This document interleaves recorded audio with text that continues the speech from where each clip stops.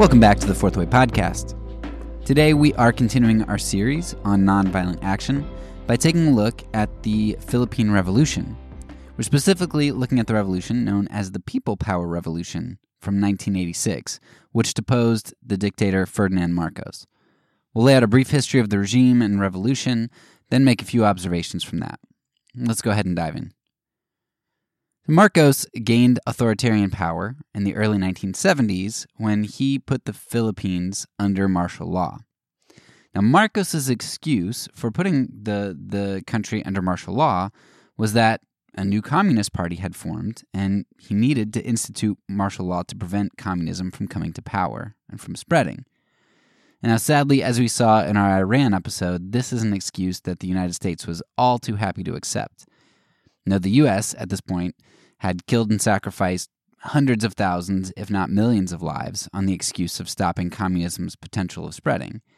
Now, whether it was staging coups or supporting rebels in South America, going to war in Korea or Vietnam, or whether it was facilitating a coup in Iran against a democratically elected official, the destruction of democracy in support of murderous tyranny by propping up the dictator, the Shah, all to preemptively strike what might have been a weak democratic state susceptible to Russia and communism. And then, of course, there was our engagement in Afghanistan where we were terrorists against Russia, at least by our definition, because Soleimani did the same thing just in Iraq against us, and he was called a terrorist. So, yeah, the U.S. has no qualms with dictators using communism as an excuse to upend democracy, to kill, or to torture. What Marcos did was perfectly legitimate, by our game plan standards anyway. And in fact, when Marcos was eventually deposed in 1986, where did he go? Where did he find shelter? Well, he found shelter with the United States, of course, as his good friends and avid anti-communists, the Reagans, were in the White House, and he contacted them, and they put him up in Hawaii. And so I think he spent the rest of his days living out in Hawaii, but he was at least there for some bit of time. What a hard life, right? After being responsible for propping yourself up as a dictator, shutting down democracy, enacting 3,300 known extrajudicial killings, that's just what we know, 35,000 documented tortures, 77 disappearances, and 70,000 incarcerations, you spend out the rest of your living out the rest of your days in Hawaii, spending the billions of dollars, yes, billions with a B, billions of dollars that you stole from your fellow countrymen, your countrymen and women who lived on $2 a day or less on average.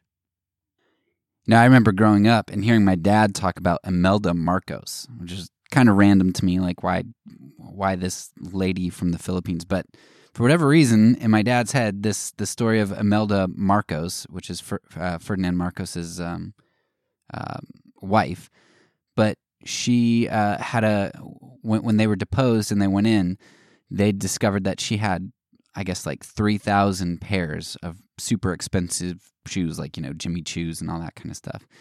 That's the only expensive shoe I know, so that's the only one I named. But, yeah, she had 3,000 pairs of expensive shoes, like ridiculously expensive shoes, like diamond-crusted, whatever. They stole billions from the government, from the people. So they obviously had no problem exploiting their subjects. And, wherever you see somebody exploiting somebody financially, chances are you're going to find that they're exploiting them in other ways too. And that was the case with the Marcoses, of course.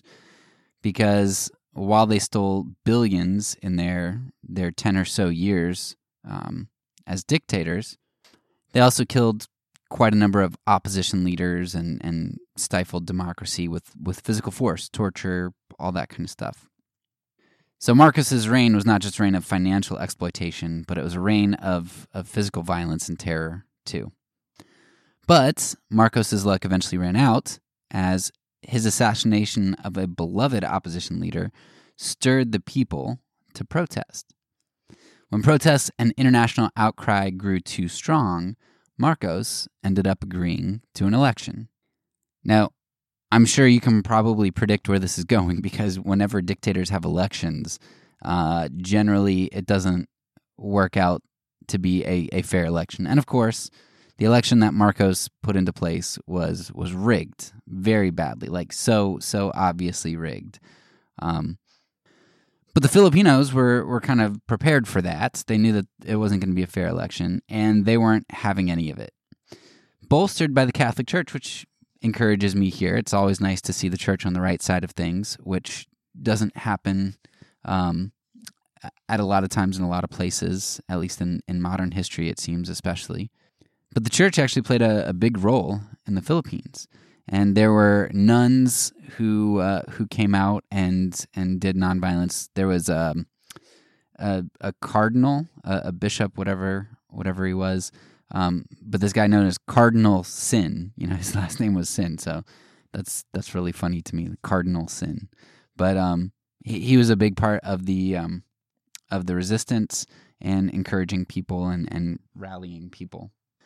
So while the Filipino citizens were kind of, upset, at the same time, there was a military coup that sort of started to happen, where this portion of the military broke off and they were going to rebel against the mainstream military. And they were trying to do it covertly, but the coup was discovered by Marcos. Well, Cardinal Sin found out that Marcos discovered this coup, and Marcos was going to destroy this small rebel contingent. And so he called the Filipino army to come against the rebels.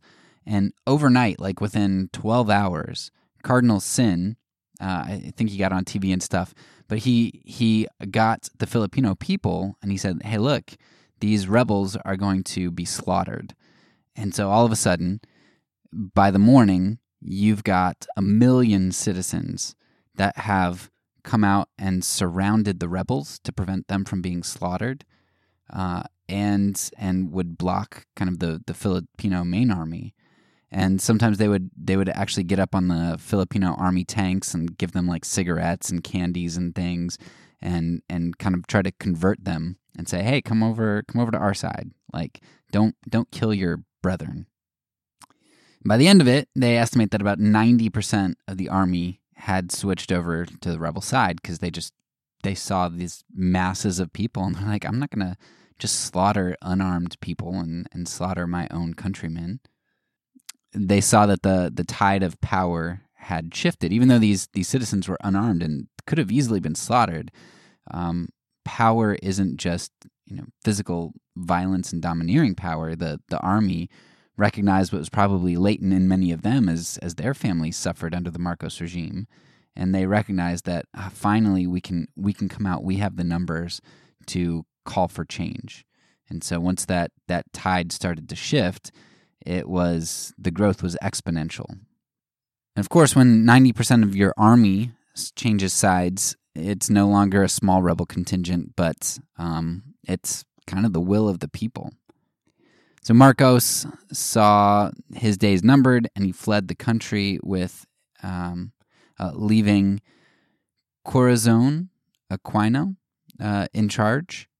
She was the person who kind of inherited power, and it was her husband who was murdered a few years before, who was kind of the guy who's challenging Marcos. So it was kind of fitting that she was able to take over as president, because her husband probably would have been elected president were he not murdered. And it's also cool that she was a woman, that the Filipinos would install a woman. Now in 2001, there was another people power revolution, part 2. This one centered around corruption charges against the president for stealing money, not for the same reasons that Marcos was ousted, really, because Marcos was using all sorts of violence and stuff on top of stealing money. The then president Estrada was usurped by Vice President Arroyo, and now Arroyo eventually pardoned Estrada. She ended up having corruption charges against her, but then was pardoned by the courts as well.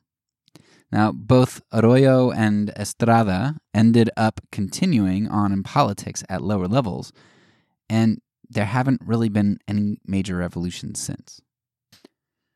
Now, there are a few things that I want to pull out of the people power revolution, both parts 1 and 2. So first, I want you to notice how important women were. Nuns got out there and the army wouldn't shoot them. The new president that they installed was a woman. Women were super influential in making it all happen. You had men in the rebel army who were essentially saved by crowds of citizens who were composed of more women than they were men. That's amazing. And we've talked over and over and over again about the asset of those who are normally viewed outside of the power structure in terms of acting efficiency, when you think of armies and fighting. But nonviolent revolutions are a numbers game. I guess violent revolutions are too. But when you can incorporate women and children, then that significantly increases your chances of success, incorporating those who are powerless under other movements. And that's what nonviolent movements do so well. Second, it's nice to see the church come around in the Philippines here and be on the side of justice and to see them in a positive light rather than propping up injustice. You do see this in recent history, particularly with the Catholic Church here, as well in some South American countries. You see the Catholic Church doing some pretty big things. They've had some significantly positive influences, and there have been some Catholic priests who've been assassinated because of their attempts to encourage the poor and help them and call for social change. Number 3, in this movement, you can see that momentum is huge. When Marcos called for an election, that showed weakness, and the people were prepared to use that event to turn things around. So even though they knew it was going to be rigged, they were prepared for that being rigged, and they weren't going to lose the momentum and just be like, "Oh, I guess we lost." Right? It was a momentum builder when he chose to finally have an election. That was weakness.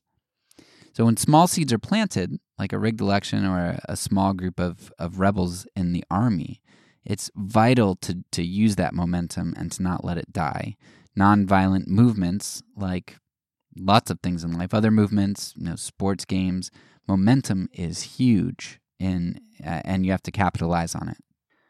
I think a fourth thing that we can see here, which is kind of common sense, but nevertheless important to draw out, is that persistence is huge. So while Aquino died, it would have been really easy for his family to be scared away from participating in government. But in large part, because of Corazon Aquino's persistence and courage, she was able to use that tragedy and the platform she already had to dig a deeper hole for Marcos. It took years, but it eventually happened.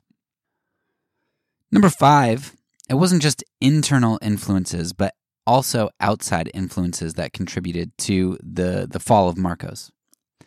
This is why the press is so important, as well as international sentiment. The book, Why Civil Resistance Work, recognizes that external influence isn't always the greatest thing to garner because it tends to be fickle and it can kill a movement if it's subsequently withdrawn. But if a group can capitalize on international sentiment when the pressure is on, it can be extremely helpful. It's just that the eyes of the world shift with great frequency, so the window in which to capitalize on international pressure and momentum can be kind of short. If it's not used, it can sabotage campaigns. So you have to be really careful about it, but in the case of the Philippines, that was actually pretty helpful for outside influence to put pressure on Marcos.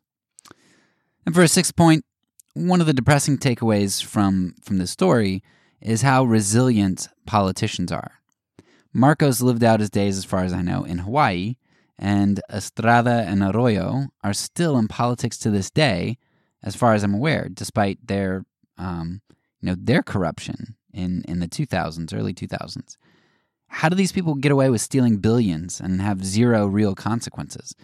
How do people keep voting for those who are corrupt? If a whole populace was behind ousting the president, how can they not have the wherewithal then to create a functioning system freer from corruption or to elect better officials? It's just mind-boggling to me. And I think this is a question that we're probably going to have to come back to more and more in these stories, but also in our lives. How do we keep getting the politicians that we do? And how do the politicians that are corrupt keep moving forward and staying in politics and not having consequences come against them? We'll probably touch on this whenever we get around to having our season on government. You just think that after all that we've learned, we'd be able to create a much better system, but we just don't seem to be able to do it. Corruption seems inevitable, and it seems like it's a powerful thing that's going to stick around. It's nice to be able to get these glimpses of good overthrowing evil power, but it seems to only do so, as we see in the Philippines, for a short time, and then corruption returns. Now, that corruption that returned isn't as bad as the Marcos corruption, but usually wherever you find one sort of corruption, it leads to other types. So even though we're seeing financial corruption in the Philippine government, chances are that is extending to physical problems, physical violence. And if it's not now, it one day will if it isn't curbed. Well, that's all for now. So peace. And because I'm a pacifist, when I say it, I mean it.